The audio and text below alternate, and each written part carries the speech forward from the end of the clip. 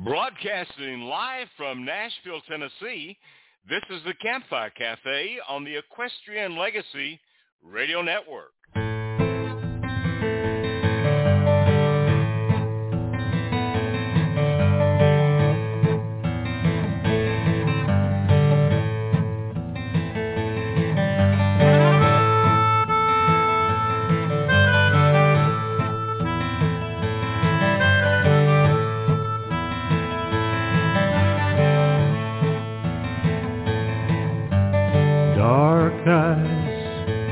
In the firelight, shining so bright, all those dark eyes,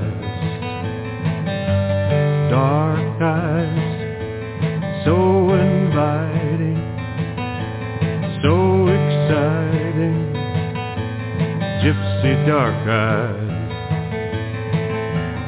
whirling, red dress twirling. Hear the magic in the song, turning, ever turning, while the music plays on and on.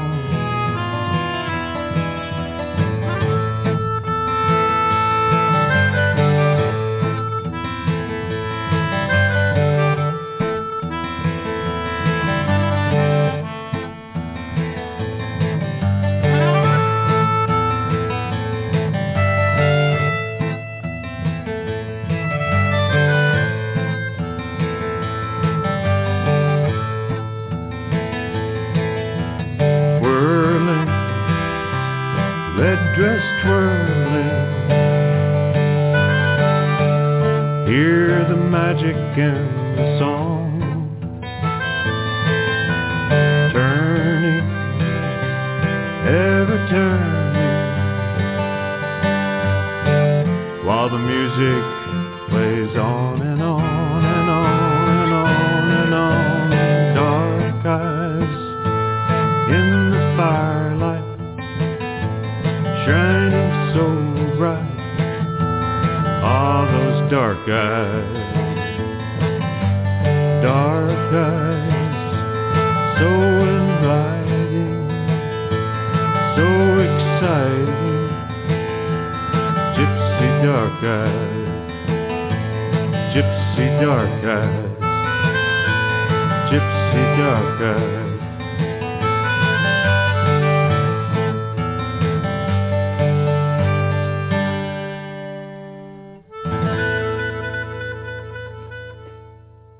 Mr. Alan Chapman, the song is Dark Eyes, and from Nashville, I'm your host, Gary Holt. Joining me in Albuquerque, New Mexico is our co-host, Miss Bobby Bell. Good morning, Bobby. Good morning, Gary. The spring is arriving here. How about where you are? Well, I'm in Utah right now, and it's still brown. With just a little touch of green, but back home in Tennessee, the red buds are blooming and the Bradford pears are blooming and things are coming up and looking colorful. So wherever you are in the country or around the world, we hope you have a beautiful spring day today. But, hey, we have got a fantastic show today. Bobby Bell, tell us who's going to be joining us for the Campfire Cafe. We have 3 guests standing by, sisters. The QUEBE sisters are with us, Hulda, Sophia, and Grace, and we can't wait to get to them. We're looking forward to talking with them. And then in the second hour of the show on Saddle Up America, we have MEREDITH HODGES that is going to be joining us, and we're going to be talking about everything that has to do with long ears. And we may even talk a little bit about Jasper the Mule. So stay tuned for a great 2 hours of fantastic music and wonderful conversation today on the Equestrian Legacy Radio Network's Campfire Cafe and Saddle of America. But right now, let's take a great listen to a song from the QUEBE sisters. It's one called Always Seem to Get Things Wrong. When we come back, we'll be talking with the 3 sisters today on the Campfire Cafe.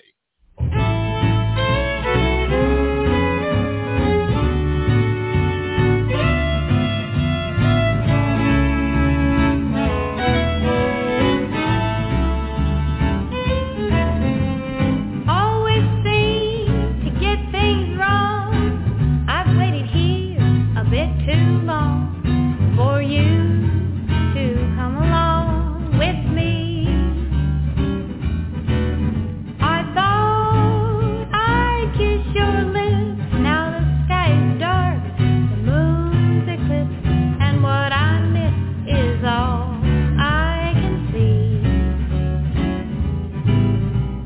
Now I'm stuck looking back at where I lost the thread. So ashamed thinking back at how I lost my head. Way back when the world was young and long before this song was sung, I know someone must have hurt like me.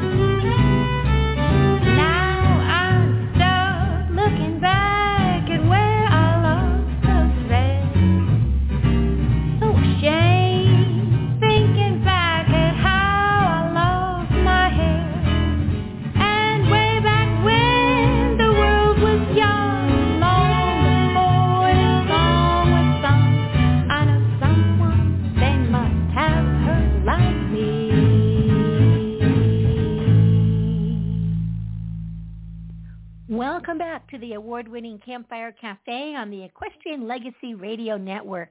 We just heard Always Seem to Get Things Wrong, performed by today's guests, the QUEBE Sisters.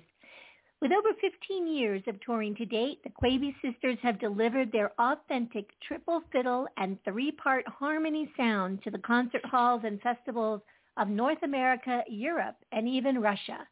Grace, Sophia, and Hulda QUEBE front an innovative, progressive Western swing band of archtop guitar, upright bass, fiddles, and sibling harmony. This Dallas-based five-piece presents a unique Americana blend of Western swing, jazz-influenced swing, country, Texas-style fiddling, and Western music. But it's not nostalgia that drives the band as purveyors of Western swing, but the aspiration to take the music back to its roots and sustain the spirit of swing. Over the years, I've had the pleasure of experiencing the QUEBE Sisters at the Santa Clarita Cowboy Festival and most recently with Riders in the Sky, evenings of entertainment to long remember. Please welcome to Campfire Cafe the sisters of triple fiddle and harmony who play second fiddle to no one, Sophia, Grace, and Hulda QUEBE. Welcome. Hi. Thank you. Hey, girls. That was great. How are you girls doing? We're doing great. We are wonderful. Cool. So I was telling you just a little bit before the show started that in my Facebook memories, it had popped up today that we had Hulda on the show 5 years ago, just about this time last year. Yeah, it was amazing. That's so crazy. 5 years ago. Great. Yeah. And you it's guys. funny, the moment you mentioned it, I was like, I remember doing it. Oh gosh.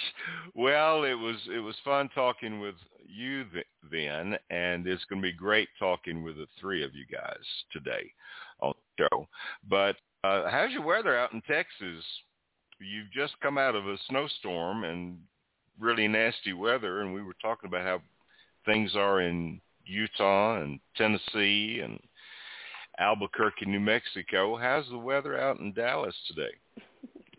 Texas weather, is one of those things that you can't plan for it, so you don't.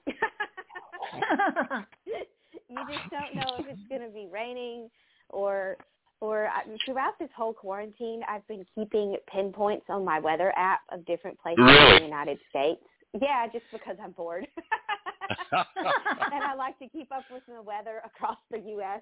of places that we travel, and I miss it. And it's just funny. Texas is like, some days I'll look at it and I'm like, wow, we have the same weather as Philadelphia today. Interesting. Yeah. Mm-hmm. Yeah, Mm-hmm. yeah. Well, in And Tennessee, other times it's like we have the weather of the equators. yeah. In Tennessee, you just have to hold your breath because it can change so quickly. You know, one day it's 16 degrees, the next day it's 70. So you just have to get used to that. Yeah, yeah. So before we get started, why don't each of you introduce yourself so that this radio audience might be able to identify who's talking? So you want to start with who's the oldest, by the way? Well, this is Grace speaking. I'm the oldest, and All right. yeah, I'm glad to be here. Glad to talk with y'all. We're glad to talk with you too. So who's second oldest? Sophia. I'm second oldest. I'm stuck in the middle, which is fine. But yes, this is Sophia speaking. All right, all right. And I bet I know who that leaves. Yes, it leaves me, Hulda. I'm the youngest. Oh, gosh. You're so deductive reasoning right there. Yeah, that's pretty smart of me. But, yeah, it was interesting, Grace. The other day I saw something that was posted, and it said that the oldest child, of which I am, in my family of 3 brothers, the oldest child is always the most intelligent and caring of the 3. So would you say that's right or not? Oh, man, I'll take that any day. I just have to convince Sophia and Hulda that I am the most intelligent and caring. But sometimes I can be forgetful. You that. So it's your birthday coming yeah, up. you know can what? Have that. It's close to your birthday. It's your birthday. Happy Be birthday kind. for the most intelligent and caring. Be kind. Be kind. y'all are being generous. That's pretty sweet. That's pretty sweet. So what's been going on with you guys during this COVID where all of the gigs have been canceled and nobody's been able to perform? So what have you been doing? We have been practicing and playing music and delving into new skills that we really didn't have time to really investigate fully and spend as much time as we wanted to. So this year has been just one of musical growth and exploration, not only individually, but a lot as a group. And, you know, since we are home, it's afforded us the time to just have a really nice routine, which is never the routine on the road is that there is no routine. There is no schedule. You have drive days at different lengths and different times and all this, and at home you can have a schedule. It's been really fun, and it's been just a really good time of growth, but we are very excited to get out and play for people again when that's possible. So when is Grace, when's the first gig that you've got scheduled? Well, we are playing this coming weekend. So, no, not this coming weekend. It's next weekend. I was going to say. Yeah, so we're playing in Tomball, Texas, and then we'll be playing in Llano, Texas, next weekend on Friday and Saturday. And then after that, we have some more gigs that are like here in Texas and then actually Arkansas. So stuff that's closer, Oklahoma, closer to home. And then in July, we'll be heading out on a longer tour. But, you know, that's a few months away still, or the end of July. Right. Well, it's kind of exciting for you to be able to get back out and be in front of live audiences again, and it's exciting for people to experience live music again. So I know a lot of folks have done Facebook Lives and Instagram Lives and different types of social media that they've used, but it's going to be so nice to be able to get out and actually be in front of people again. So I'm sure you're looking forward to that. Yeah. And we really I noticed, are. yeah, and I noticed you guys are going to Knoxville, Tennessee a little bit later in the year. So maybe I can run up to Knoxville and get to see you. Then I can talk about how great you are live and in person. Yeah. That'd be pretty cool. Well, That and would they're be even going to be in Maine. You're going to be in Maine. That's like the whole other side of the country in July. That's wonderful. Yeah. Oh, I absolutely love going up to the east. I love going to any of the coast anytime. But during the summer, Maine is where it's at. I'm just thinking about the lobster rolls as I talk. I started to say no lobster, no shrimp, no seafood at all. That would be awful to have to experience that. But anyway, somebody's got to do it. Might as well be you, you know. Hey, let's take a listen to another somebody song. has to follow the sword. That's right. That is right. I think it's so kind of you to be the one to volunteer to do that, too. But anyway, let's listen to... Somebody's got to eat that stuff. Oh, it's hard. Let's listen to another great song from the QUEBE Sisters. It's one called Lonesome Road. It is from the self-titled CD, and we'll be back in just a moment to talk more with them today on the Campfire Cafe. Look down that lonesome road before you travel on. Look up and meet your maker when Gabriel blows his horn. Weary toting such a load, heading down that lonesome road. Look down that lonesome road before you travel on.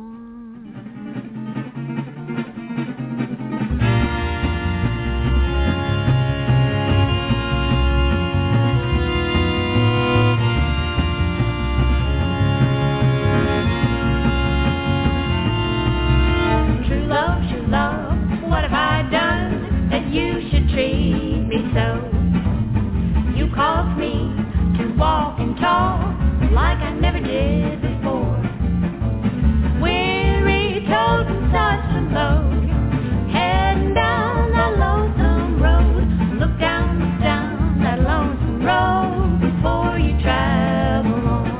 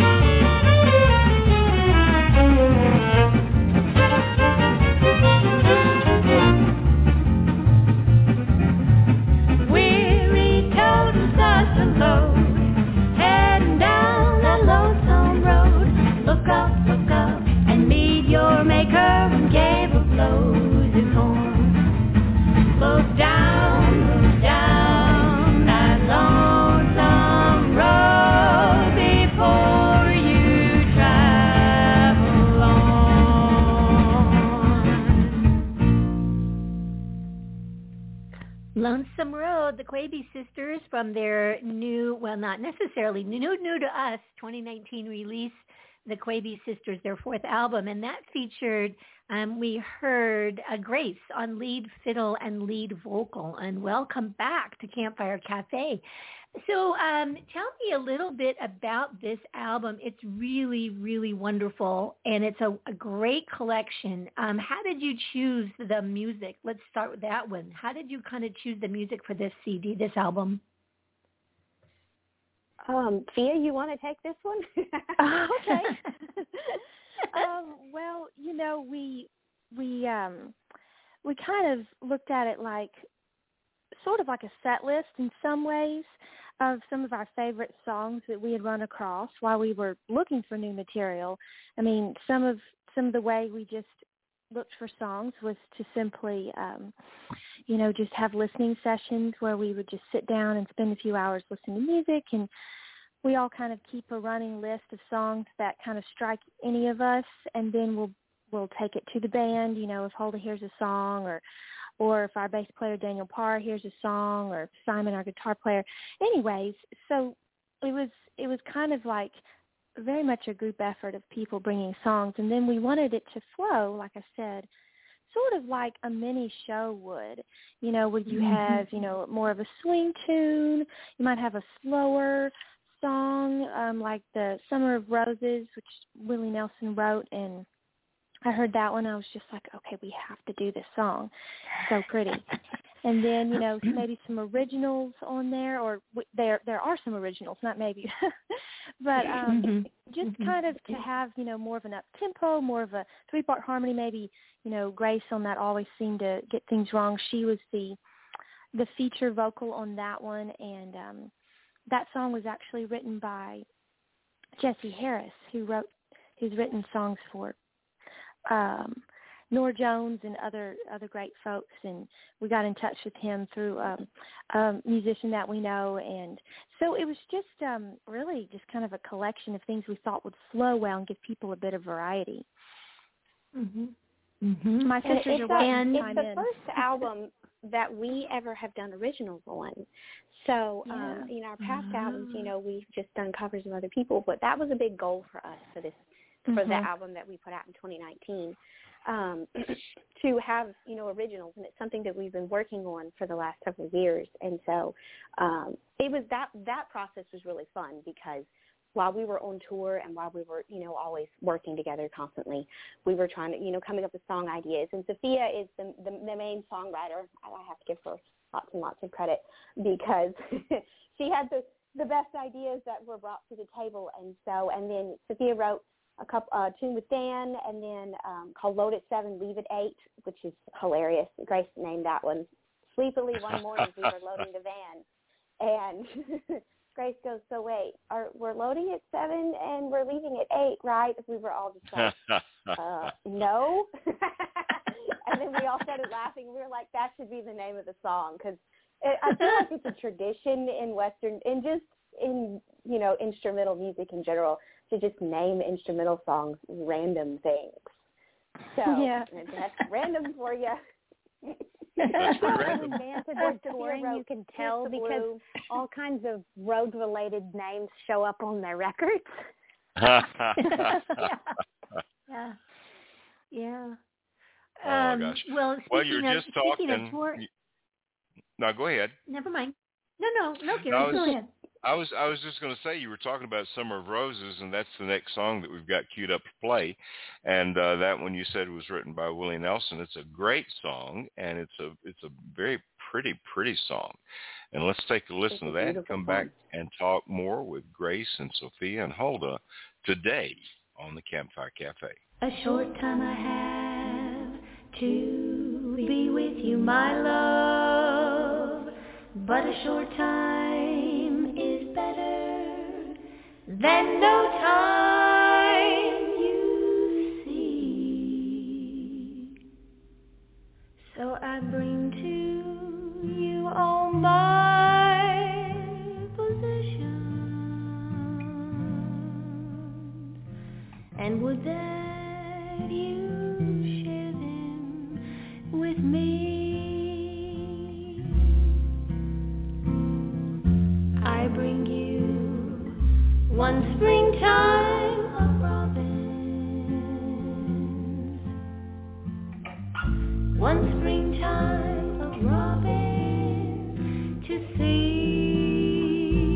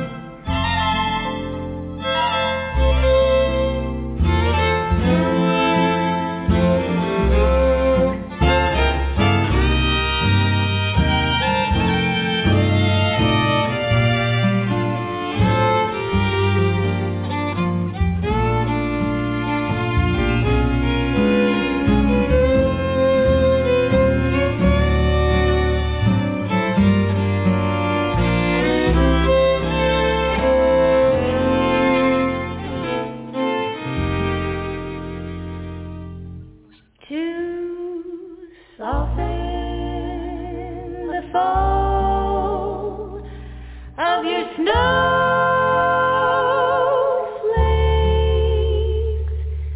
when I bring you your winter of snow.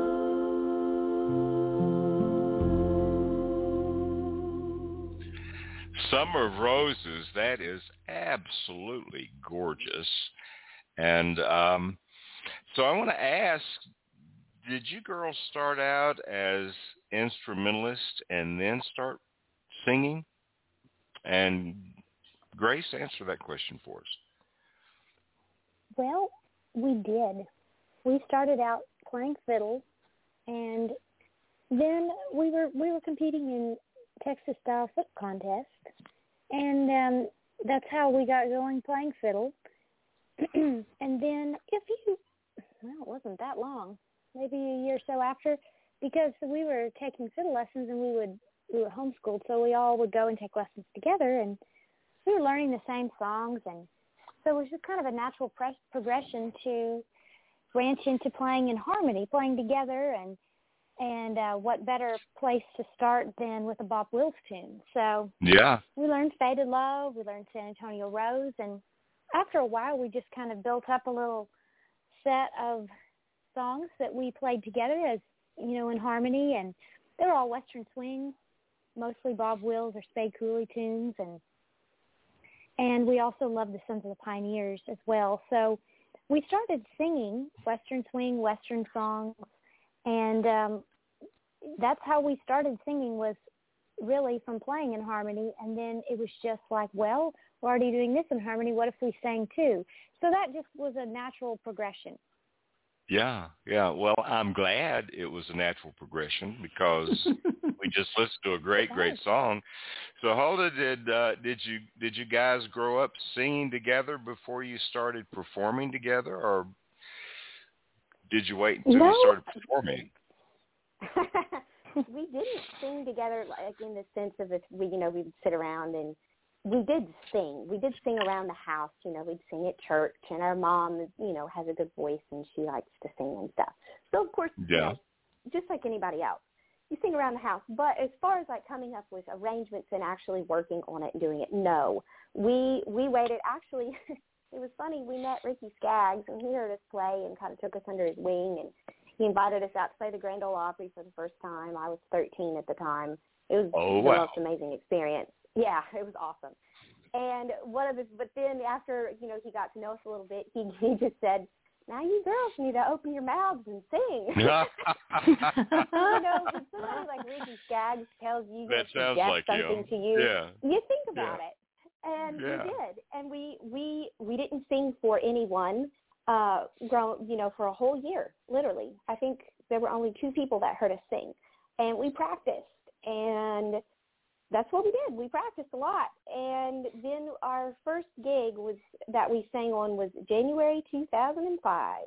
Oh, wow. And, we had a big show out in Elko, Nevada. Oh, it was big deal. And it was a festival and everything. And so we got up there and sang, and it was well received. And so we thought, well, they didn't boo us off stage. I guess we'll do it again. And, that's how things got started.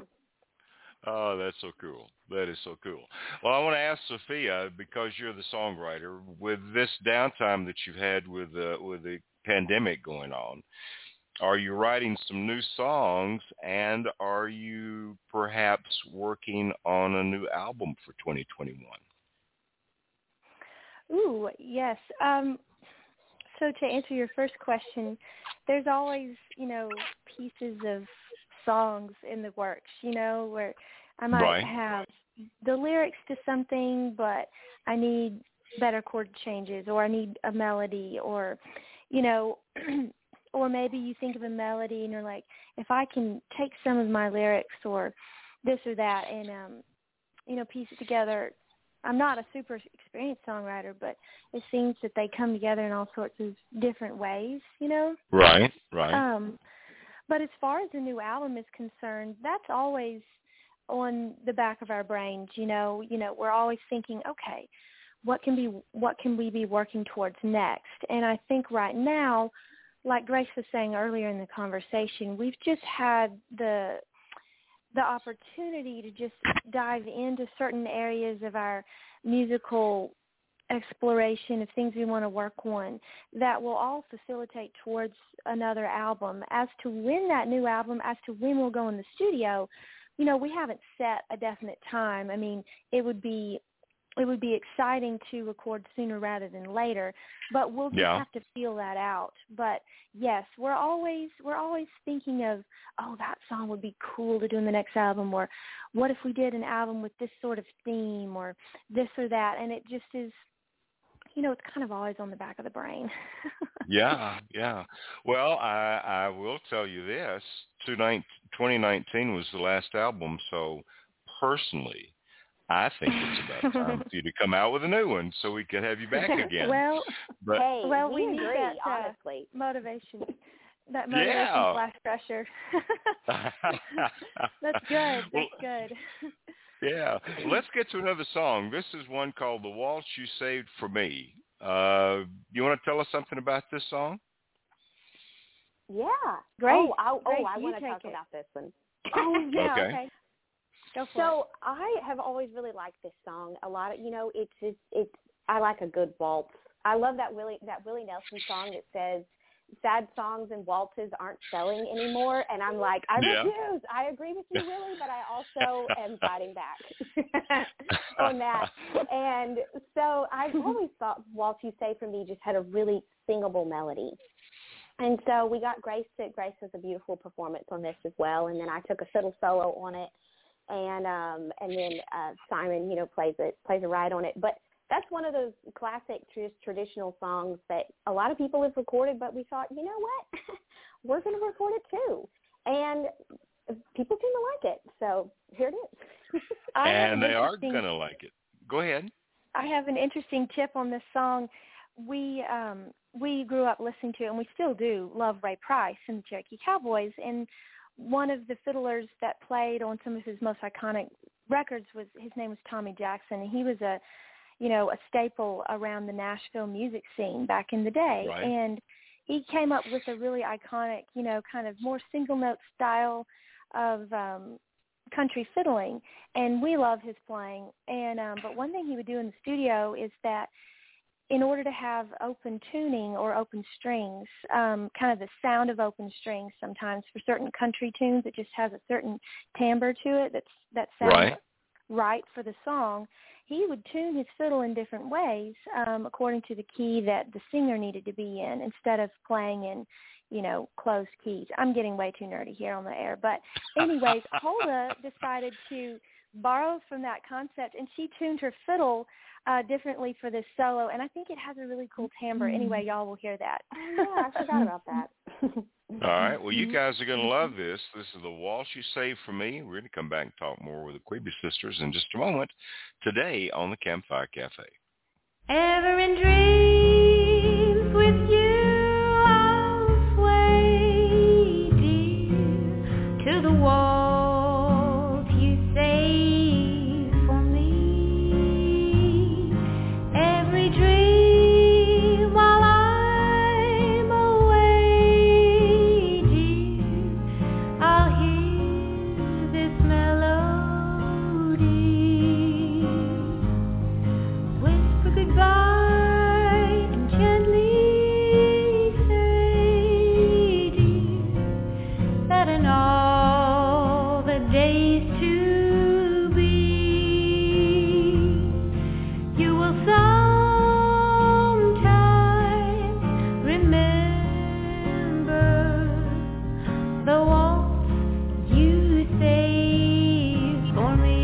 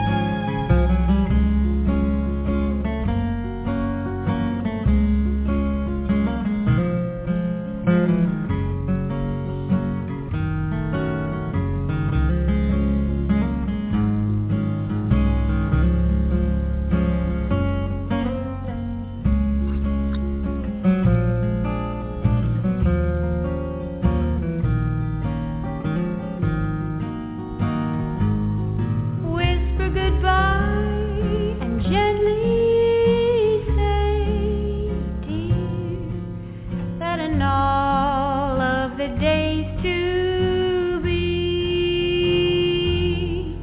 you will sometime remember the waltz you saved for me.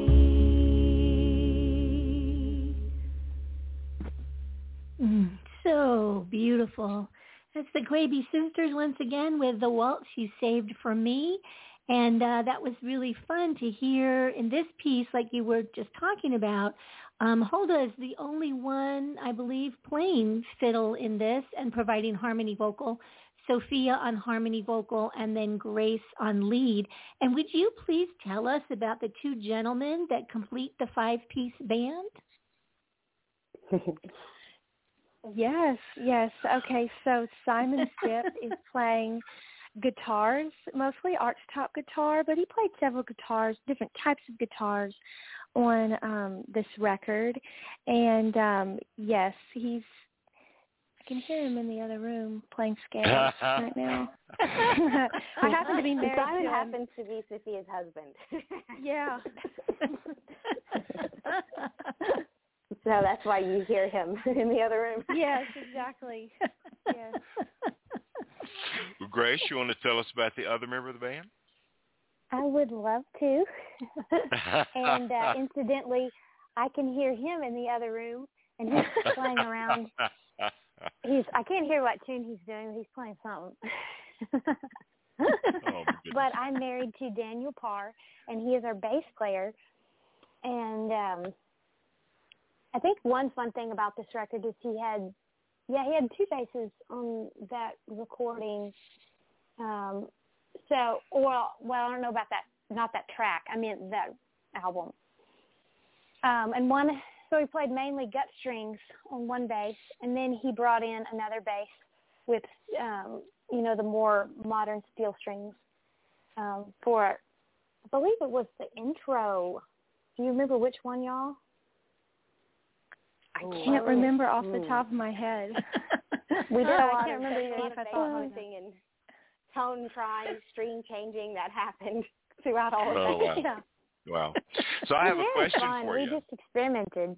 I have a question for both of you, Sophia and Grace, and that is, were these guys members of the band and then the romance started, or was the romance there and then they became members of the band? Which way was it? Well, for me, this is Sophia speaking. Simon and I were best friends and just hung out and playing music together and stuff because he grew up in the Texas-style fiddle world that we did and playing guitar and stuff. So our family knew his family, and he became a graphic designer and designed apps and that sort of thing for a living. But he always played guitar on the side, and we got to know each other, started dating, that sort of thing. And then I was like, then all of us were like, what if he joined the band? We're like, do you want to quit your stable, well-paying job and become a road musician? And he went for it. So, I left him. Yeah, but then we got married a few years later, and we've been happily touring ever since. Oh, that's great. Great. Grace, what about you? And then we met because Dan joined our band right at the same time Simon did, and we were friends for quite a while. We always liked each other, and then a few years of playing in the band, and we just had so many interests, and the time was right to start dating, and we did, and now we're married, and we couldn't be happier. Oh, that's great. That's great. All right, so Grace, how long have you been married now? Not very long. We got married last year. And, okay. It was nice to not have to go on the road right after you get married. That would be nice. So, that would be nice. Sophia, what about you? I've been happily married for 4 years now, so I'm very grateful for that. All right. And Hulda, we haven't talked about, are you married or single? Oh, I'm married. I've been married a long time. I've been married the longest. Yeah, it's funny. So I'm married. It's the funny story is Sophia's talking about Simon, and so I'm married to Simon's brother. Yeah, I know everyone wow. Weird. They're like, should we tell people? What parallel universe did these sisters come out of? But yeah, no, so we've known, Sophia and I've known our husband since we were all kids. When we all grew up together in the, like she said, the fiddle world. And so Isaac and I dated. We were basically kind of like high school sweethearts, and then we've been together for forever. It seems like we've been coming up 8 years for me. Wow. Which is wild. Wow. Well, congratulations to all three of you. Great. And that kind of leads us into this next song. And it's one called My Life, My Love, My Friends. And Hulda, you want to tell us anything about this one? Yeah. So the tune, sorry, I don't mean to correct you, but it's My Love, My Life, My Friend. I'm sorry. Sophia wrote It's okay. I've done the same thing myself where I've gotten it all mixed up. Sophia wrote this song, and originally, it started out as just this little kind of almost Merle Haggard-y, Jimmie Rogers kind of feel, real just simple kind of country tune. And then she got, we were all kind of giving her input or different things like that. And so she started tweaking on it. And then, Grace didn't help her with the lyrics. Sophia, you wrote all the lyrics for that one. But Then as I remember one day I was literally taking a shower and I thought, we need to turn that song into a shuffle. So I came back to band practice and I was like, everyone, we need to turn My Love, My Life, My Friend into a shuffle. And we did, and that's kind of what it turned into. But I think one of my favorite things about the song is that a lot of country shuffles, they're like, Johnny Paycheck, where it's, I'm barely hanging on to me. And, the just everything is depressing and sad, and, she left me, and it's terrible, and all of that. And then Sophia writes this song, and I'm like, it's a love song. Okay, we need to change the trajectory of these shuffles. So that's what I really like about it. Is that has that different twist to it. Is that it's still a country shuffle, but it's a happy one, folks. It's a happy one. All right, this is a happy shuffle, and it's called My Love, My Life, My Friends. We'll be back and talk more with the QUEBE sisters in just a moment.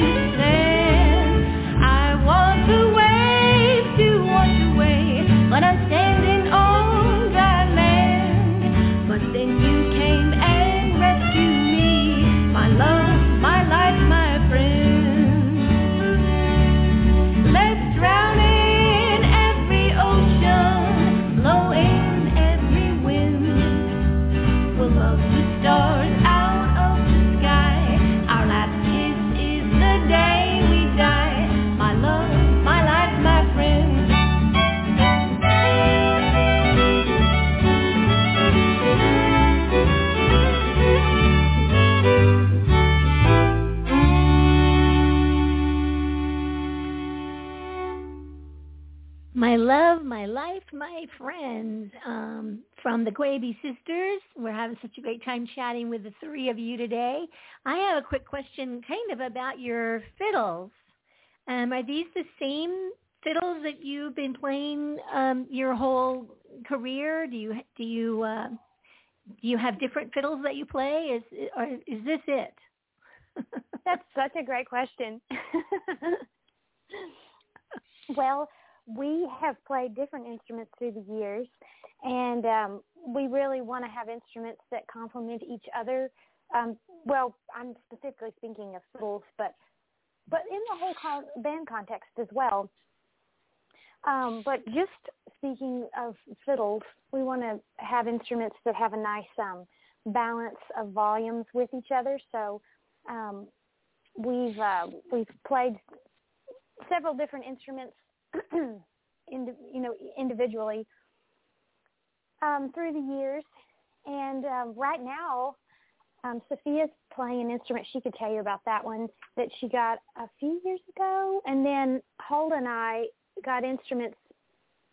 Actually, I got mine maybe a year or so before the recording. It was less than a year. And then you got Grace. yours really closely before that record, Hulda. And Hulda's and mine are by the same maker.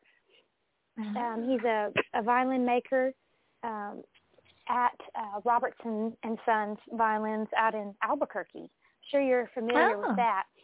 Oh, my goodness. And they just have such a wonderful store. And so, yeah, Christian Peterson made our violins, and we fiddle around on them. And stuff like that. So we generally find that we like playing on the same type of strings or the same brand. And, yeah, we've experimented with a lot of stuff. But Sophia will have to tell you about her instrument. She has a much older instrument than we do. Ours are new. My fiddle was made in France in 1903. So she's an antique, and I nicknamed her Wormhole because because twofold. There were some tiny little like weevil holes or something not in any important structural areas, but cosmetically speaking, on the instrument, maybe it had been stored somewhere and a bug got into it, but it didn't hurt it really. But I think it looks cool, so I had them filled with clear, glue so that I could still see them. And also, I'm super into science and space and stuff like that, and so anything that has to do with physics and wormholes, and that is fascinating. So it's a double meaning for me. Oh, gosh. That's really interesting. When you travel, do you have sort of backups in case something happens, or do you just, you just trust that these? Do you? Yeah.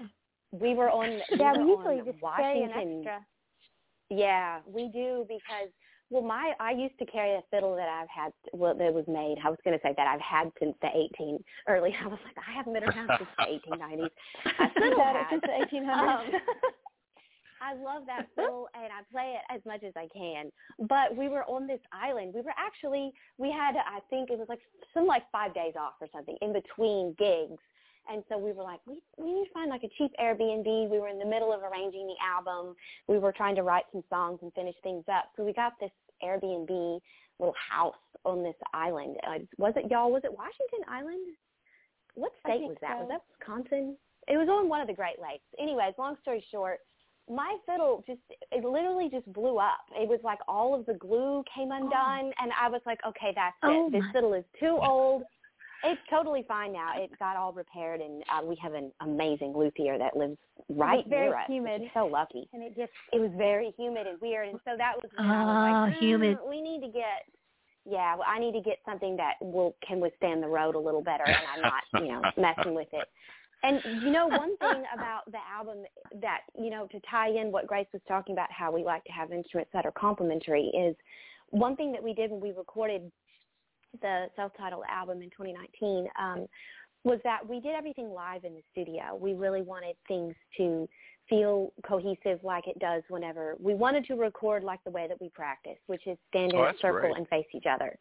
That's great. And so we just like to make things hard on ourselves, and so we wanted to do it live. And we're really inspired by the Mills Brothers, and you listen to recordings and see them, and we're not to their level yet, but we're aspiring to that. And that's something they had. The story goes that they were called One Take Mills. Like they could just walk in the studio and lay it down because they were so comfortable with each other. And so that's what we were working towards. And I think, probably the next album that we do, we'll try to do something similar to that as well. We have the studio that we work at in Austin, Texas is just fantastic. And we wanted specific gear, like we can nerd out. I'm not the best with talking about gear. Grace, you're better at that than I am. But we had really cool mics. Did we have plate reverb, y'all? What all? Y'all tell us. We had plate reverb. That was part of it, yeah. So us having instruments that sound really good together, that blend well acoustically in one room was really important. And so, that's why we spent so much time on that. Thank you. Really interesting. Oh, wow. Yeah. Wow. Well, I'm going to tell you, you girls have been absolutely a ball to have on the show today. And thank you. Yeah, and so get this new album out and come back and be with us again. Would you do that? We'll do it. All right. We would all love right. to. Yeah. All right. This has Tell been a us pleasure. where. Well, it has been our pleasure. But tell us where we can find your music and we can follow your tour schedule. So, Holly, you want to take Yes. it? Sure, yeah. It's our website. So if the radio listeners are wondering how to spell QUEBE, you're not wrong in wondering how to spell that. Technically, it is spelled like Quebec, but with no C on the end. So QUEBE, but pronounced QUEBE. I know. It's lovely.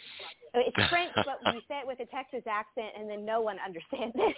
Our website is QUEBESisters.com, and our tour schedule is on there, as well as our social media, of course, Instagram, Twitter, Facebook.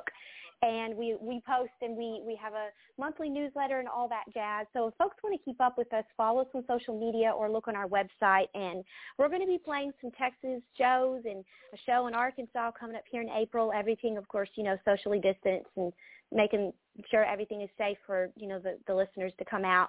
And then we're going to be doing some touring, this summer, and slowly starting to get out as venues and stuff are able to make things, and as things go well and hopefully stuff opens up more, we're just going to keep getting out there and getting back to work. So who knows if we'll show up in your state. Well, I hope so. Check out our website. I hope so. So we have had so much fun with you guys. We've been talking with Grace, Sophia, and Huldah QUEBE, and they have been a ton of fun. And come back and see us, would you? We will. We would love to. Thank you. Yeah, you're so very welcome. We're going to remind all of our listeners that after the show is over with, you can listen to this show in an archive podcast on our website or Spotify, iHeartRadio, Apple Podcasts, or iTunes. So you can go back and listen to all of this. But right now we're going to close out this portion of the show with Bluegrass in the Backwoods. It is a great instrumental that the girls have done. And again, girls, thanks so much for being with us today. We appreciate it. Thank y'all. All right. Thank See you. ya. Bye-bye.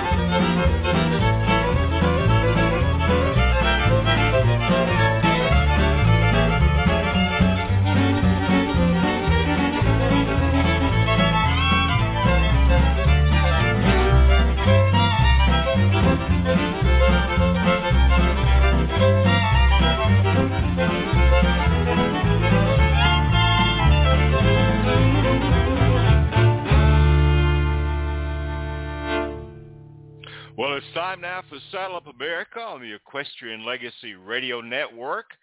When we come back, we'll be talking with the one and only Meredith Hodges about long ears.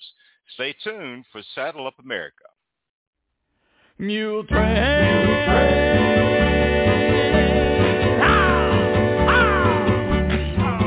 Mule train. Clippity-clopping over hill and plain. Seems as how they never stop. Clippity-clop, clippity-clop, clippity-clippity, clippity-clippity, clippity-clippity, clippity-clopping along. There's a plug, a chart, a backy for a rancher in Corona, a guitar for a cowboy way out in Arizona, a dress of calico for a pretty Navajo. Get along.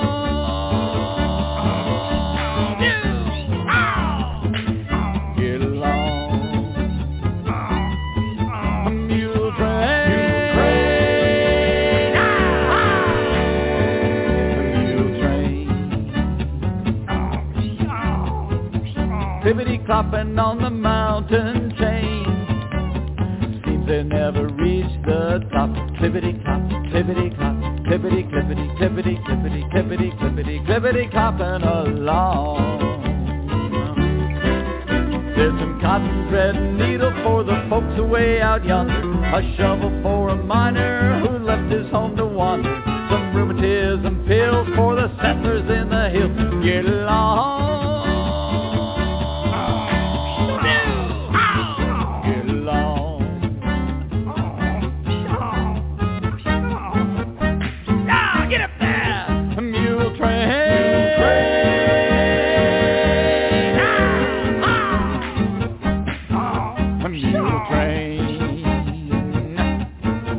Clippity-clopping through the wind and rain. They'll keep going till they drop. Clippity-clop, clippity-clop, clippity-clippity, clippity-clippity, clippity-clippity, clippity-clopping along.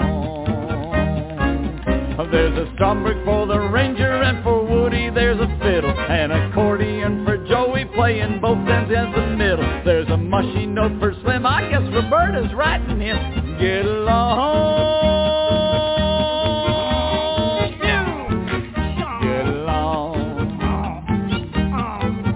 Get along,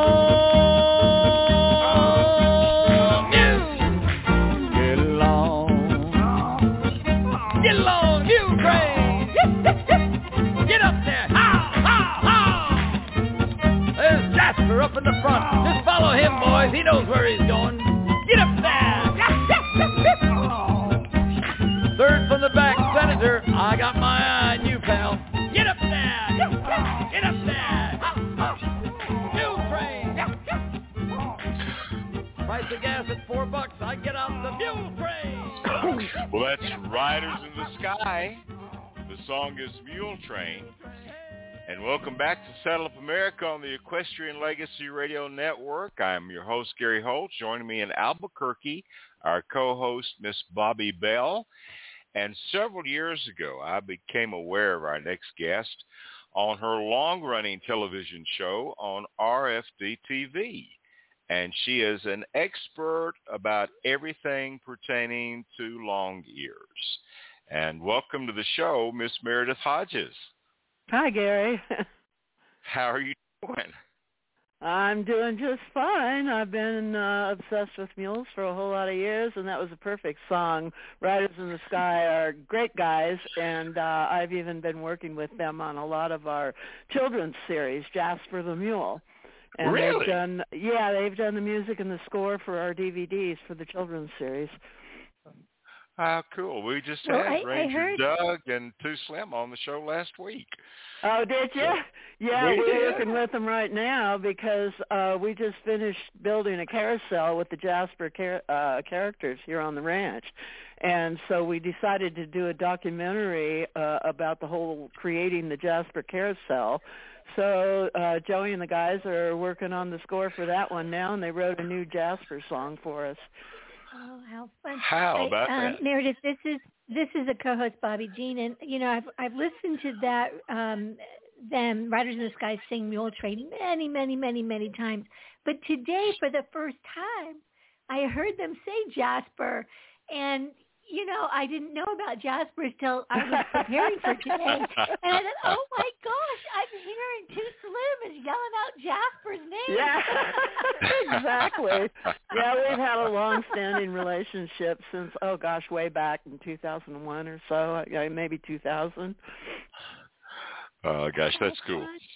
Yeah. Well, listen, for our worldwide audience who may not be aware of you and all the things that you've done with our long years, tell us a little bit about the background, where you came from and how you got started with mules, because I know you started with Arabians, but how did you get involved with the mules? Well, I started riding horses when I was 2 years old. But and then back in 1967, the American Donkey and Mule Society was formed in answer to the mules declining in America because the tractors were coming out and taking their places. And so in 1972, I started working at my mother's Windy Valley Ranch in Healdsburg, California, and I became a representative, an animal inspector, and judge for the American Donkey and Mule Society. And while I was working at the ranch, I started out working with the foals and just halter breaking and everything. But then my mom gave me a 5-year-old to work with to get used to mules because I was of the mind that everybody else was, that they were stubborn and really hard to work with, and they'd get you if you did anything wrong. And so I was kind of afraid of them in the beginning, actually. But after I rode this mule for about a month, this 5-year-old, I went, oh, my God, this animal is so smart. And I thought, mules have been previously used for packing and driving and farm work and other such things, but they haven't really gotten into the various activities that people use horses for. And I thought, you know what? I bet you anything that they could do anything that a horse can do, and they'll probably do it better because when you're breeding mules, I mean, they used to be bred from culled mares, the mares they didn't use for horse breeding. But these days, we have actually pulled out the best mares and bred them with the best donkey jacks. And so what we have are mules that are top quality, take the best attributes from both the mare and the jack. They get their looks and their ability, their athletic ability from the mare, and they get their strength and endurance and everything from the donkey, and their intelligence, of course. So they learn things quickly, and when they do, they're better than the horse they came out of every time, without a doubt. Wow. And this made it really challenging because they were smarter than me.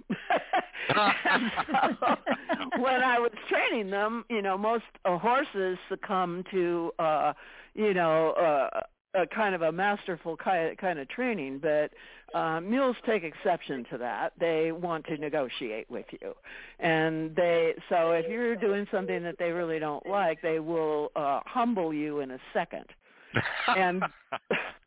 And this brought along what I learned from my grandmother years ago. I mean, when I was having trouble with the mules, it made me think about what my grandmother told me years and years ago. She said, Meredith, you are going to be a sorry old woman if you do not learn how to walk in good posture and use good manners. And lo and behold, I thought, well, okay, maybe this will work with the mules. And then I thought, too, that when we train our athletes for football, basketball, baseball, or any of the things that they're doing, we don't just put them in the game to get strong and repeat it and learn it that way. They have to do exercises to prepare for the game so that they exercise all the muscles in their body, so if they get out there and do a wrong move, they're not going to hurt themselves. And so I thought, well, okay, I'm going to establish a program like this for the mules, and I'm going to use good manners, and I'm going to put them in good posture, and I'm going to strengthen them from the inside out, starting with all the elements that support the skeletal frame, and put them in balance and develop those core elements symmetrically around the skeleton so that when I do ask them to do what I want them to do, it won't hurt. and they'll be able to do it. And I will never ask them to do anything that they can't do at any given stage, because my training follows a logical and sequential order, beginning with leading training, and first it's on the flat ground, and I go ahead and one of the things they need to know about is how body self-carriage. And we don't realize it, but when we grab these equines by their lead rope and start walking off with them, our hand moves back and forth. So what happens is that you're pulling on that lead rope, however subtle it is, and it's pulling them off balance with every single step that you take. And so I looked at that and I thought, well, I've got to fix this. And so when I lead my animals, I take the rope and put it in my left hand and leave a loop across my stomach so it's loose. And I have their head at my shoulder. I point in the direction of travel with my right hand. And then I ask them to walk on. I say their name, and they say, walk on, because you have to acknowledge who they are, too. You know, I mean, that's just polite, right? And so you go, B, walk on, and you look down to see what foot they're leading with, and you match it, and you match their steps. Right, left, however they're leading, you just match it with your steps, and you make sure that you're walking straight lines and gradual arcs, no abrupt turns or surprise. You know, they don't like that. They like to know what's coming. And then when you want to stop, you go, and whoa, you give them the heads up, and I'm going to do something different, whoa, and then you stop with your feet together. Then you turn to their shoulder, and you ask them to square up their feet with equal weight over all 4 feet underneath their body, back feet together, front feet together. And then what I do is I carry oats in a fanny pack around my waist. And the oats are the same thing that they get fed. I don't believe that varying the diet is all that good, and it often causes colic and founder and abscesses and skin irritations and all of that. So rather than using carrots, apples, or any of those kinds of things, horse treats, which, by the way, they will get tired of after they've had a few of them, they don't get tired of the oats, and the oats are actually healthy for them. So you give them a handful of oats, and then you just stand there and you wait until they finish chewing. You do them the courtesy of waiting. That way they don't get anxious about what is her next move going to be. What's she going to do next? You know, they know that you're going to wait and give them a heads up. And then when they're finished chewing, I just turn around, get in my position, say their name, walk on, and we go on. And you know that you're done with that part of the training. And I usually do it in an hourglass pattern, too, because it's also important that they move through arcs in different directions so that you're balancing both sides of the body symmetrically. And so even though we're walking, you know, every time we stop and square up, it's settling those muscles symmetrically around the bones and all that soft tissue and all those ligaments and all those tendons. It's not just muscle. And so what you do in this hourglass pattern is you set 4 cones in the 4 corners of the arena with 2 gate cones in the middle, and you walk around the outside. You walk around the first 2 cones on the short side and then come in towards the gate cones. But halfway between, you stop and square up. And then you also change leading sides so that you're leading from the other side and staying to the insides of the arc of the pattern. And if you were to draw this pattern on the ground, it looks like an hourglass. But it's constantly changing, and what it does is it makes the internal pendulum of the animal go back and forth and back and forth. And then when they come to a stop, then the pendulum swings to the center and stays there and comes to rest. Now, if you were to actually school on a rail, the way a lot of people do, what happens is there's an optical illusion that takes place in the animal and causes them to lean away from the rail side and into the open side, which swings the pendulum to the side, to the side, to the side. So it never has a chance internally to swing back and forth and back and forth and come to rest in balance. And that's how you develop an equine's good postural balance. And the remarkable thing about this is you start with these leading exercises and you find that your animal is bonding with you like never before, because they really appreciate that you are taking their bodies and their minds into consideration and doing something that actually makes them feel good. You're not just going and saying, well, I want to run barrels, so I'm going to go out and walk around the barrels first, walk, and drill on things. And actually, this pattern, the least amount of time that you need to do it is once a week, and it takes 15 minutes. All you have to do is go around the pattern once one direction, cross the diagonal, and once around the other direction. And then if you don't get back to your animal for a week, it doesn't really matter, because they start internalizing this stuff. You're dealing with brain to muscle impulses, and you're changing the way that their habitual way of moving is on a physical level.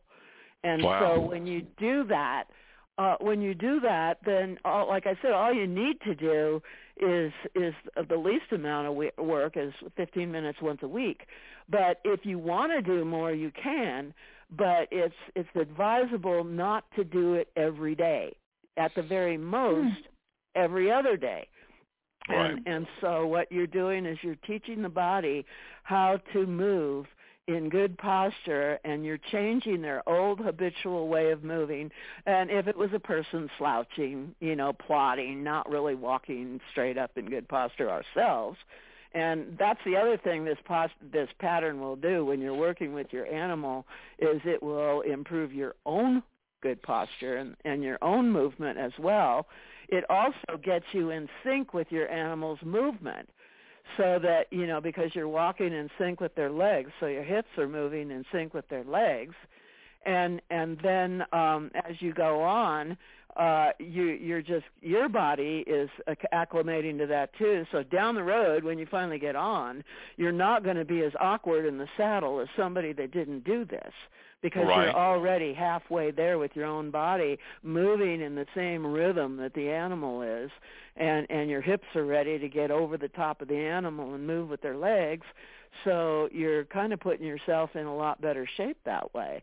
Yeah. And the way that you can tell if you're done with this flat work leading is when you can throw the lead rope over their neck and just go ahead and get in your position and give the verbal commands and the hand signals and the body language, and they'll do the whole thing without you touching them, and just on those signals alone. And that's how you know to go on to the next stage. So like I said, you're never facing them with anything that they can't do. And the next stage is to go through obstacles and add coordination to the flat work. And when you go through obstacles, you go up, you go down, you go sideways. And the first order of business is like everybody does, just to get them through it. And sometimes I'll use the oats to coax them to something that they're afraid of. And if they are afraid of it, I just stand there and hold the rope taut, because they're going backwards and the rope's getting tight. And I just say, oh, no. This is not that bad. Come over here. Come and see this thing. Oh, I can't do that. It's going to kill me. No, it's not going to kill you. And but I just can't do that. I say, oh, yes, you can. And they're, oh, well, why? And I say, I reach in my fanny pack and I grab the oats and I show it to them. And I said, because I've got the oats. I've got the oats. That's right. I've got the oats. I've got the fanny pack. Since you're talking about oats again, I have to tell you, this is all a whole new world for me, and I really enjoy it. You have a fabulous website, absolutely fantastic, and there's lots and lots of videos, and I just put up on my Facebook page a wonderful 15-minute or so sort of video that covers your kind of your history. But one of the things that you talked about was, is it Little Jack Horner? And that he really wanted to learn a lot of the things that you were teaching to the mules and the horses. Yes, he was not about to be left out. And it's because donkeys generally, they've got a very strong sense of self-preservation, and they can be very stubborn about what people are asking them to do because it makes no sense. And they don't see any sense, for instance, in lunging in a round pen to go really fast to come back to the same place. It makes no sense. And if you think about it, it really makes no sense. Unless you're talking about building a body. But in order to do that, you have to do this prereq work too. And Little Jack Horner, I use this method of training with horses, mules, donkeys, ponies, everything, because they all respond to it positively. We've had 100% success rate. I have no complaints from clients that are employing this properly. And as Pat Pirelli once said, he said, you must train mules the way that horses should be trained. And so that's very telling, And again, we come back to this building the body correctly through all of these different exercises and everything, and never doing anything that is over-facing the animal where they can't comply. And like I said, I'm standing there and saying, I've got the fanny pack, and then they get really brave and they come right up to me. And they get their oats when they come up to me, and then I just go closer to the obstacle until we get there and we go over it. And so nothing is forced. Nothing is forced. It's always asked. And then to get the coordination built in, then we have to break those obstacles down into little parts. So if it's a bridge, for instance, then you come to the edge of the bridge, and they're used to it, so it's no problem. And then you stop them, square them up, give them their oats, wait, and then you proceed. And you ask them, you step up on the bridge, you ask them to put the two front feet on the bridge, leave the two back feet down, square up in that position, give them the oats, wait, then go up on top of the bridge, stop, square up, reward, wait. And then when you're going off the other side, you're going to see how really awkward and out of balance they are at the core. Because when you ask them to put the front feet down and leave the back feet up on the bridge, centrifugal force takes them forward, and they just plow right through the lead rope, and they go right off the bridge, and just go, and then they'll go, oh, sorry, and you don't get mad when they do that. There's nothing to get mad about. You just go, okay, he's not as strong in his core as he looks. He's a big animal. And a lot of people think they're big and strong and they can do anything we want them to do. But if they're not prepped, it's just like us, and these football players. They may look big and strong, but if they don't do the exercises, they're just going to be a mess. So what you do is you just go back and go through the bridge again the same way, only this time when you go to ask for those two front feet off the side of the bridge at the end, you hold on to the lead rope and you hold it tight, and you kind of hold them back, and you ask them to put the two front feet down, and they will generally halt because you said halt. But if they don't have the core strength to hold the position, then the back end goes sideways off the bridge, and they do a turn on the forehand and end up facing you and going, hi, and you go, oh, wow, okay, this is not working well.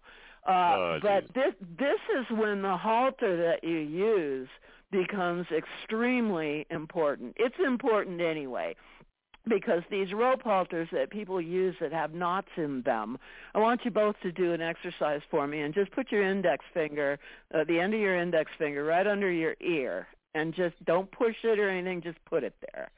Now, how long do you think you could stand having your index finger just sitting there like that?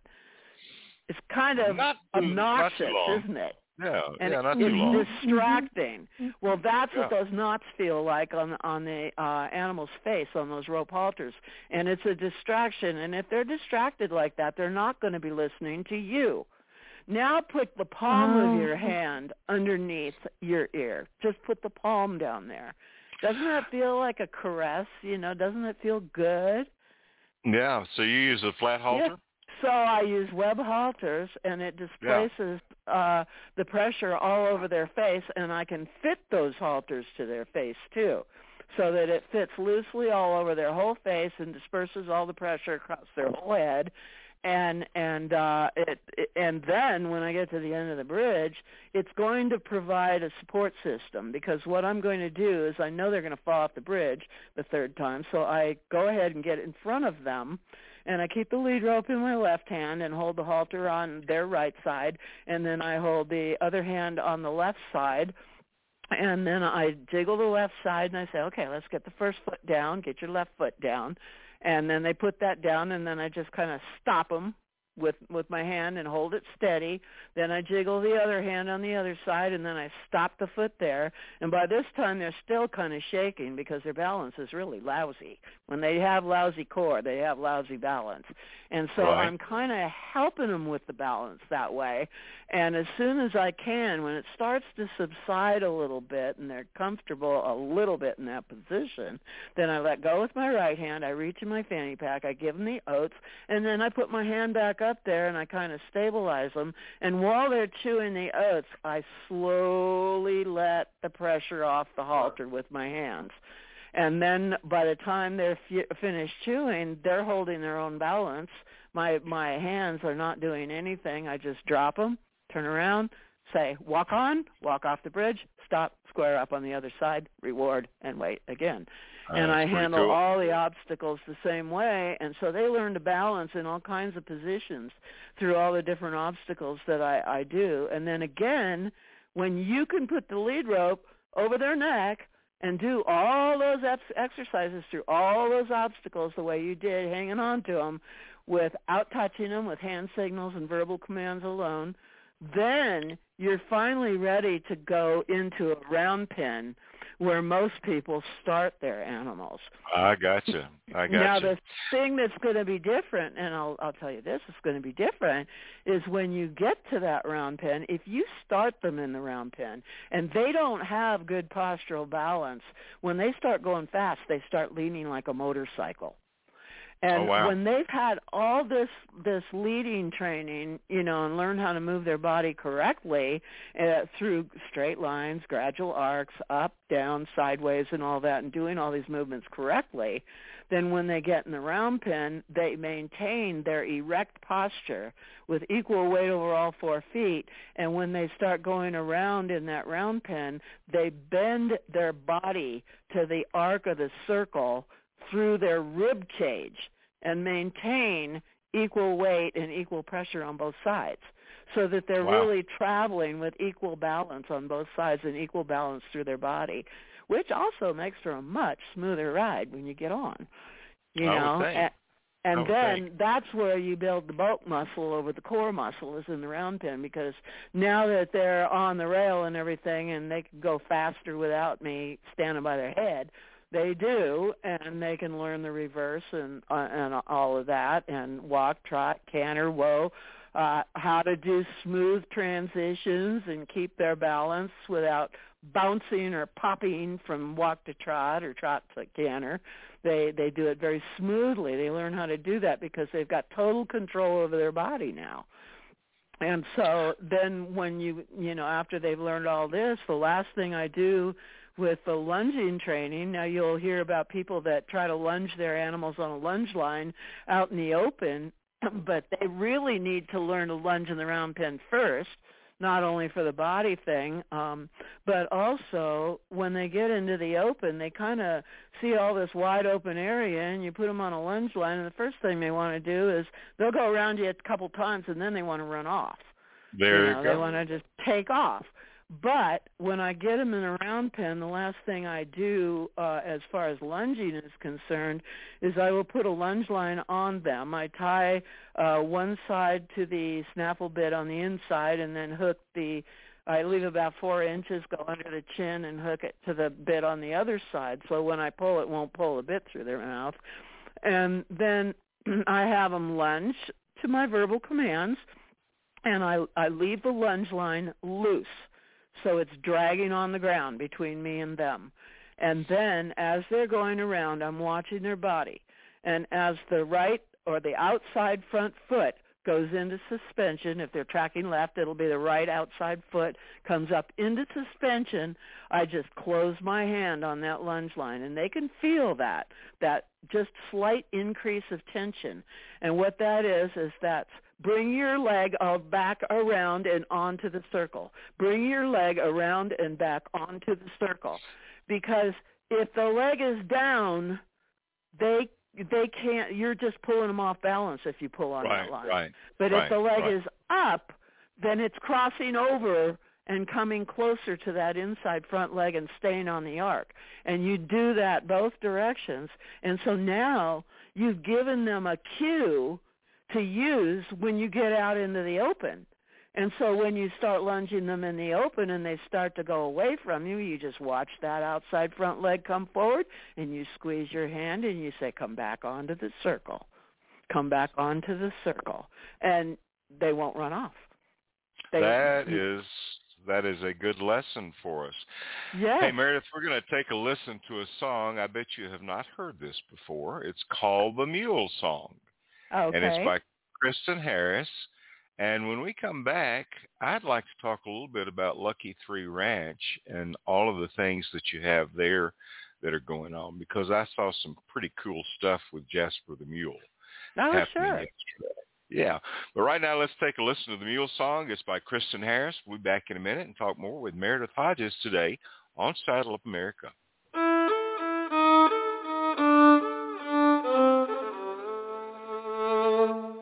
I love the mountains, I love the moon, between a window in the clouds, when it comes poking through against the sky, purple hue instead of blue, I love the sunshine down by the stream bed at noon, and the echo off the canyon makes one voice become two, and that's why I need a mule. Anytime I want to, I could gain altitude. He'd carry me to places no horse could get to, and he would rarely throw his shoe. He might be stubborn, but I am too. Or I could pack him with some gear and some food, and find a spot to build a fire and stare at the view. You could come too, but you'd need a mule. Now I ain't saying I'll be trading horses in, but if I could have both now, would it be a sin? 'Cause when I'm low and need to go where the air is thin, here's a clue for you. I need a mule, he'll have big ears and an opinion or two, but he'll keep me on my toes just like a good friend would do. Yeah, it's true, I need a mule.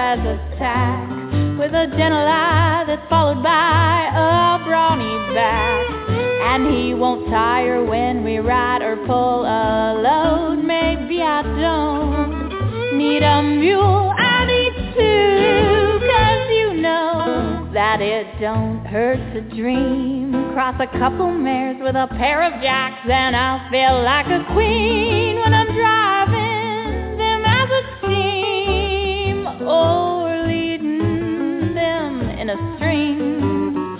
And those big ears, I'll give a scratch lesson or two, 'cause they'll listen to me yodel like a good friend would do. Yeah, it's true,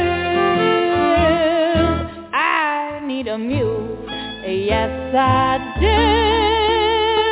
You need a mule if you only knew how I need a mule.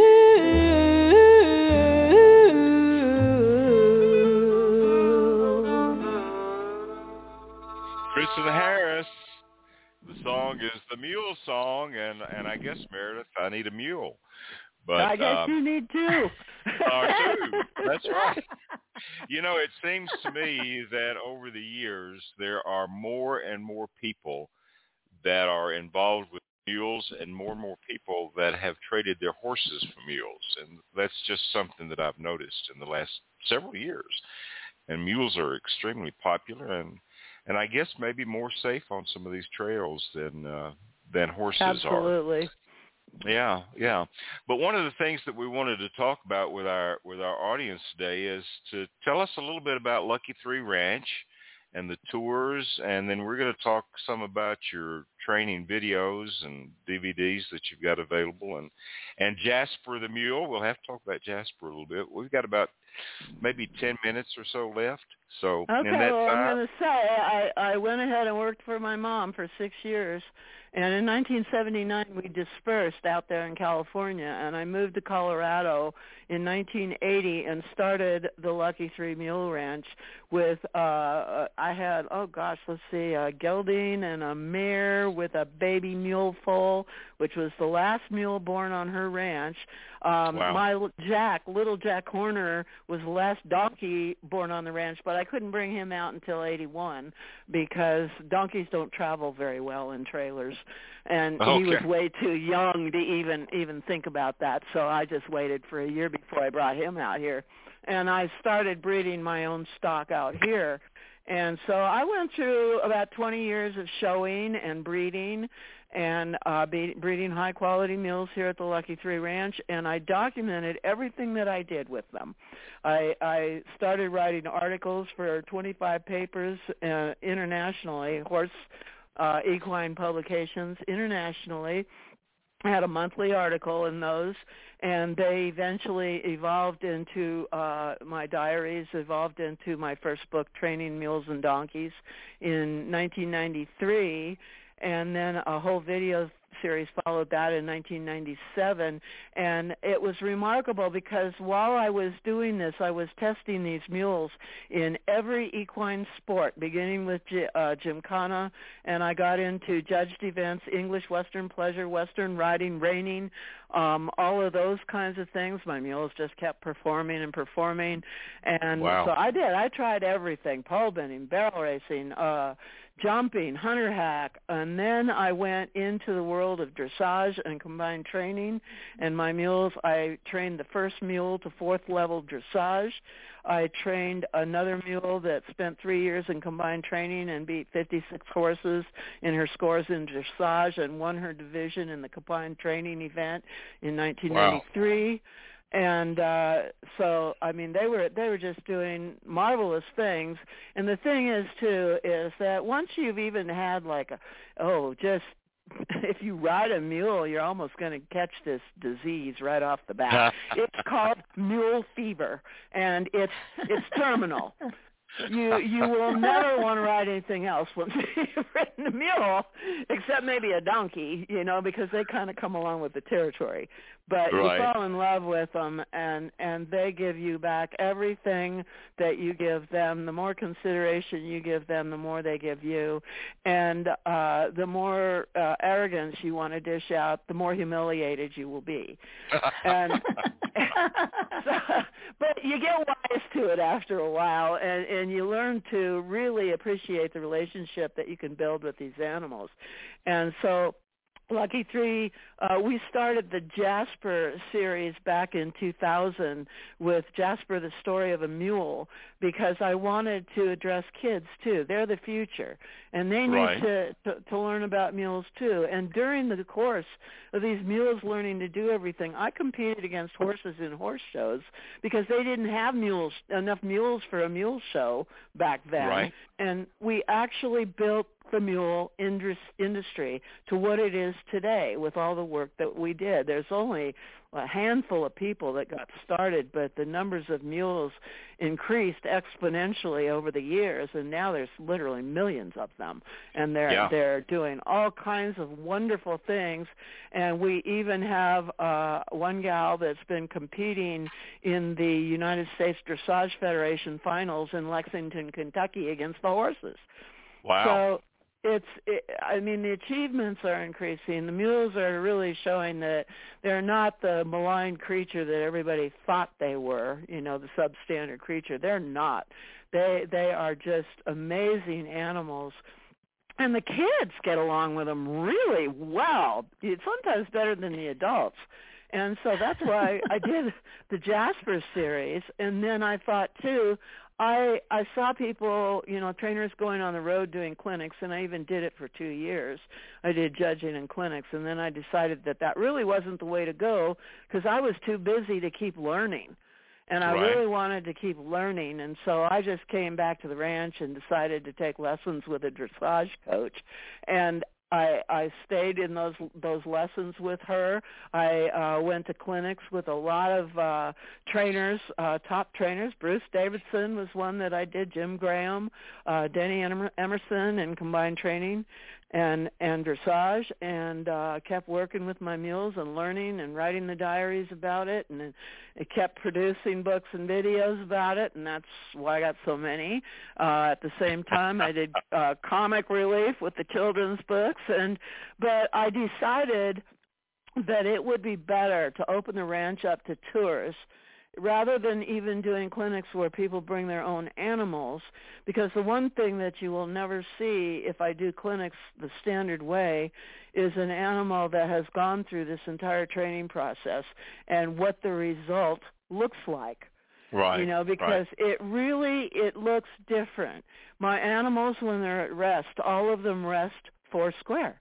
They don't rest with their feet splayed and their hips dropped or anything like that. When they move. This has become a habitual way of moving, so they move straight and true, and they have regular rhythm to their gaits, even when they're out playing with each other in the pasture. So it affects everything. But if I was to do clinics, I would have animals that were all at stage 1. And they would all have to do leading training to build up those muscles, and people don't like to pay $500 to go and lead their animal around on a lead rope. So what I do is I just have people come out on tours here, and the tours are like personalized clinics. And we show them a movie all about mules, and it takes about a half an hour. It's all about mules and the beginning of the Lucky 3 Ranch and what the training program's all about the animals we've rescued and how the training program has done wonders with rescues. And then when that's over, then I give a talk for 30 to 45 minutes about the whole program, and then people get to come out and experience the Loveland Long Ears Museum and Sculpture Park at Lucky 3 Ranch, where they get to see that we've got over 20 life-size bronzes of mules and donkeys here. Yeah, that's pretty amazing. Yeah, that people can come and see. All my champions are immortalized in bronze, so they can see what the champions were able to do, the least of which was not little Jack Horner, little donkey. He won English Western Pleasure, jumped, he drove, he did reining with sliding stops and spins, and he jumped 4 feet in exhibition, and he was at second level dressage. He was an amazing donkey, and he lived to be 34 years old. Oh, wow. Pretty extensive. My dressage mule, my 4th level dressage mule, lived to 35. All of my animals are living over 30. They're Wow. all going toward the mid-30s because they're just healthier all the way around. And the ones I have here, I've got 17 animals here still. And 12 of them are mules. I've got 4 donkeys, 2 large standard donkeys, 2 miniature donkeys, and a miniature horse. And they're all over, let's see, the youngest ones, I think, I have only got 2 that are under 20. But most of them are 25 and older. And they look really young, and they act really young. They've got all kinds of energy. They still travel really well. And so you come to the tours here so you can actually see the results of the training in the real live animals that are here. And then people get to experience the bronze statues and everything. And we're really popular with the assisted living groups. And at-risk kids and the blind come because they like to feel the bronze statues. They can run their hands over the bronze statues. They can pet the animals. The ladies that come from the assisted living, they fight over who gets to sit next to one of my ranch workers, Steve, because he looks like Fabio. So they beat each other off with their sticks and everything to go see who's going to sit next to Steve.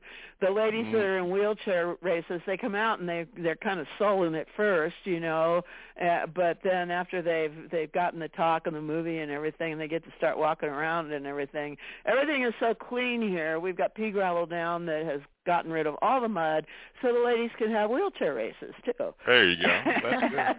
So everybody just does ear-to-ear smiles when they come out here. We're about to run out of time. Okay. Let's tell everybody, first of all, you're going to have to come back. I mean, without question, you're going to have to come back. But tell everybody about the 2 websites that you've got for Lucky 3 Ranch and for Jasper. Okay, you can find our website for the Lucky 3 training at lucky3ranch.com. That's all spelled out, Lucky, LUCKYTHREERANCH.com. And at the bottom of that website, you can hit the button to go to Jasper's website, or you can just type in www.jasperthemule.com. All right. And they can find all of your training videos on the Lucky 3 website? You can find all my training videos and books in the store, and we also have apparel. We've got note cards and hats going in there and everything. But the really interesting part is I've got I'm one who has always believed in sharing information. I believe that our elders were the ones that taught us, and they gave their information away for free. So I do that under training on my website. We have multiple sections there that offer fun music videos. We have training tips up there. I have diaries of donkeys that I've trained, of the draft mules that I rehabilitated. So there's just a world of free information up there for you to take a look at. And as are in the video on demand, we have documentaries up there that we have produced and all of the shows that appeared on RFD TV. Oh, wow. Well, it's as Bobby said, you have a phenomenal website, and we're going to encourage people to go and check that out, and Jasper's website as well. Come back and be with us, would you? I will definitely do that. And just as a last thing, if you want to talk to us, you're welcome to call at 1-800-816-7566. We answer the phone. We answer all our mail promptly. All right. That's a cool deal. So you'd want to do that. But anyway, thanks for being with us. And this is another mule song, but it's a little bit different, Meredith. So it might be a little bit different. But this is one by our friend Gary Allegretto. It's called Another Mule. And Meredith Hodges, thank you so much for being with us. You're so welcome. All right, thanks. Thank you.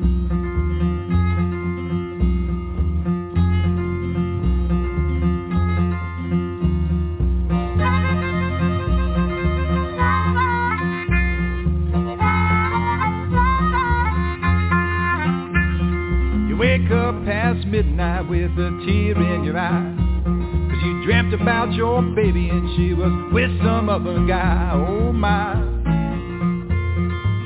tonight you ain't gonna sleep at all. You've got a real bad feeling another mule's been kicking in your stall. So you saddle up for her place just as fast as you can. While you're walking in that front door, you can hear the back door slam. Oh man, any fool could make that call. Yeah man, any fool could tell you another mule's been kicking in your stall. Then you walk into her bedroom, find her slipping on a dress, but there's roses on her bureau and her hair is all a mess. God bless. Looks like the writing's on the wall, and you don't have to read between the lines to know another mule's been kicking in your stall.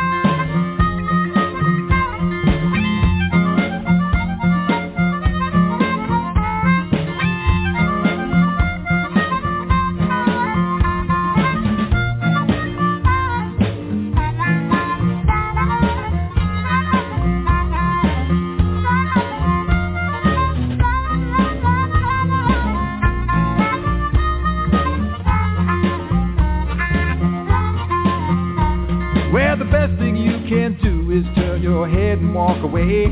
'Cause when a woman's got a backdoor man, only a fool would stay. Hey, hey. You're better off just taking that fall. Yeah, man, move on to greener pastures. Leave that no good mule kicking in your stall. And one day in greener pastures, you'll be glad that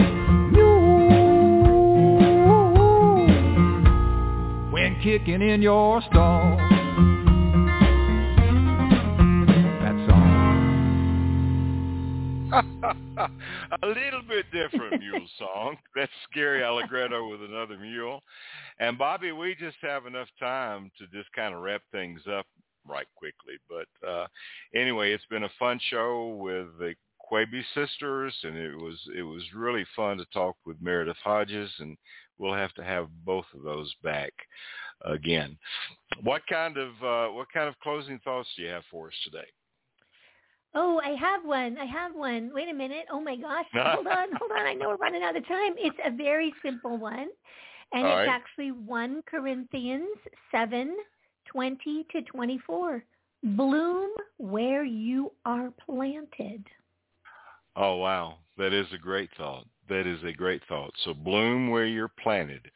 Well, we want to encourage you to join us next week. We've got Hal Cannon with Three Hat Trio that's going to be joining us, Randy Rasmussen with Backcountry Horsemen of America on Saddle Up America. And all of our shows are archived in the podcast, and you can listen to them now on iHeartRadio, Spotify, Apple Podcasts, and iTunes, as well as our website, EQUESTRIANLegacy.net. Bobby, it has been fun today. It has been, and it just flew. It has flown by. We're going to close out the show today with a great song from Mr. Brent Hill. It's one called The Mountain Is My Mistress. Bobby, we'll see you next week on the Equestrian Legacy Radio Network. See you.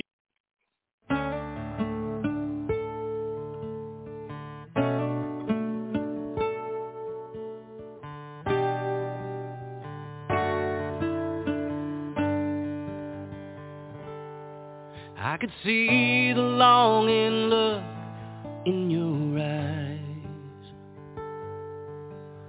this morning when I kissed you all goodbye.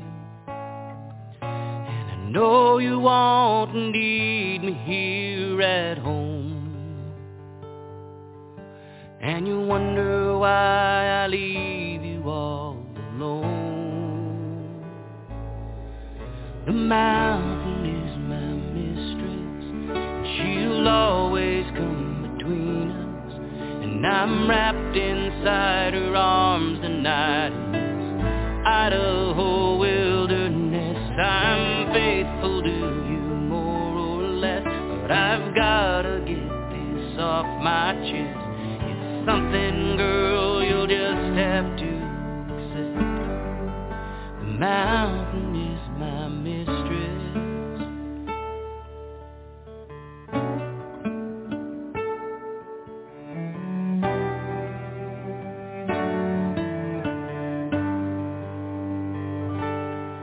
There are some things that are too hard to explain, and I've never meant to cause you so much pain. And I know that it's not right to lead her on, but with the changing of the weather I'll be gone. 'Cause the mountain is my mistress, and she'll always come between us, and I'm wrapped inside her arms tonight in this Idaho wilderness. I'm faithful to you more or less, but I've gotta get this off my chest. It's something, girl, you'll just have to accept. The mountain is my mistress.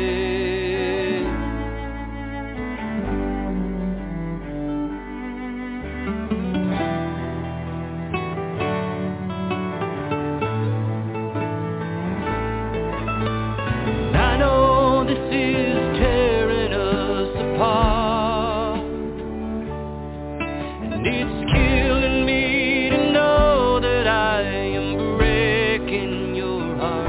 But girl, the mountain is my mistress, and she'll always come between us, and I'm wrapped inside her arms tonight in this Idaho wilderness. I'm faithful to you more or less, but I've gotta get this off my chest.